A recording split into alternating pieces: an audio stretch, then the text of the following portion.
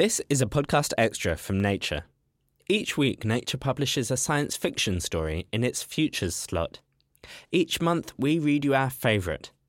This month's story is Idania, written by Natalia Theodoridou, published on March 3rd and read by Shamini Bandel. It's cold and sunless in the tunnels. Bart is sweeping the walls vigorously, trying to warm himself up inside his stiff uniform. He scans every crack he comes across for contaminants, seals it, then moves on, sweeping and scanning and sweeping. The job is repetitive. He's heard of people who've been driven mad by the repetition of it, lost their grip. But Bart doesn't mind. If only it weren't so cold. If only there was some sun in the tunnels. But of course, there isn't. Sun is precious, sun is rare, he whispers behind his mouth cover. Sun is for the worthy. And for Idania, he adds silently.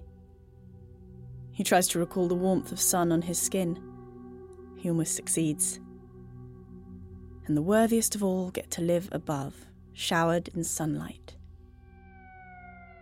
He finishes the length of tunnel number 8 and enters the Ra intersection. All the intersections are named after long-lost deities associated with the sun. The next one's called Helios. Then there's Tonatiuh, Solar Logos, Surya. Bart knows them all. Every name, every inch. He always works methodically. He's good at what he does. He's worth 5 minutes in the filter room, under the sun. Maybe next year he'll be worth 5.5, or 6 even. There's another employee in tunnel number 9. Bart takes a moment to observe them. Their uniforms are identical, their mouth masks, their goggles, their hoods. He wonders what that person looks like underneath. He wonders what they're worth.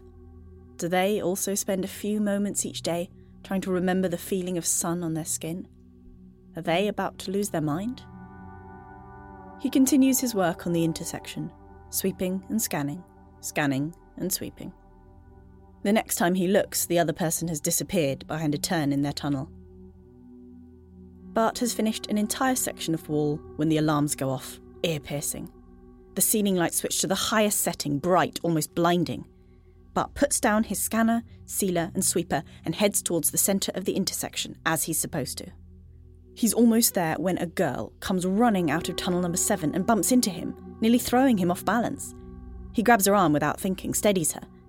Her uniform is torn, she's not wearing a mouth cover. Bart can see her eyes behind her goggles. He would expect them to look frightened, but they're not. There's something else in there, something bright. It makes Bart think of the sun. It makes him think of Idania. "What are you doing?" he asks. "You're not supposed to be here." She brings a finger to her lips.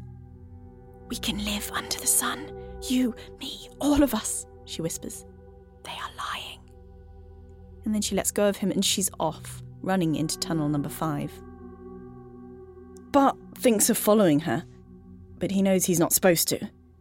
He's supposed to stand in the middle of the intersection and wait for the alarms to go silent, for the lights to go back to normal.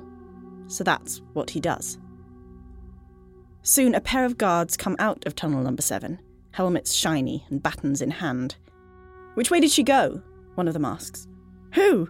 Bart blurts out, and immediately receives a blow to the ribs from the guard's baton. "Your cooperation will be rewarded," the other guard says. 2 more minutes under the filter will be added to your next payment, if the information you provide proves correct. His tone implies that something will be taken away if not, but the exact nature of it is left vague. 2 whole minutes of light, Bart thinks. 2 whole minutes of sun. As if noticing his hesitation, the guard who struck him scans Bart's forehead, proving they'll keep their word, one way or another. "Come on," he says. "Spit it out." Could it be true? Bart raises his hand and points towards tunnel number 5.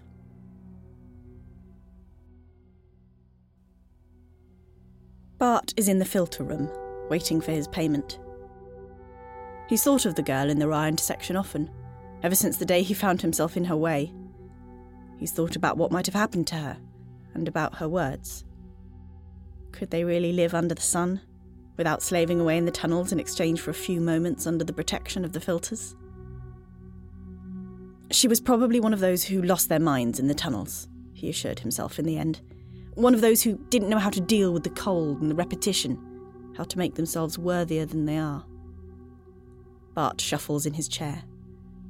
And if not...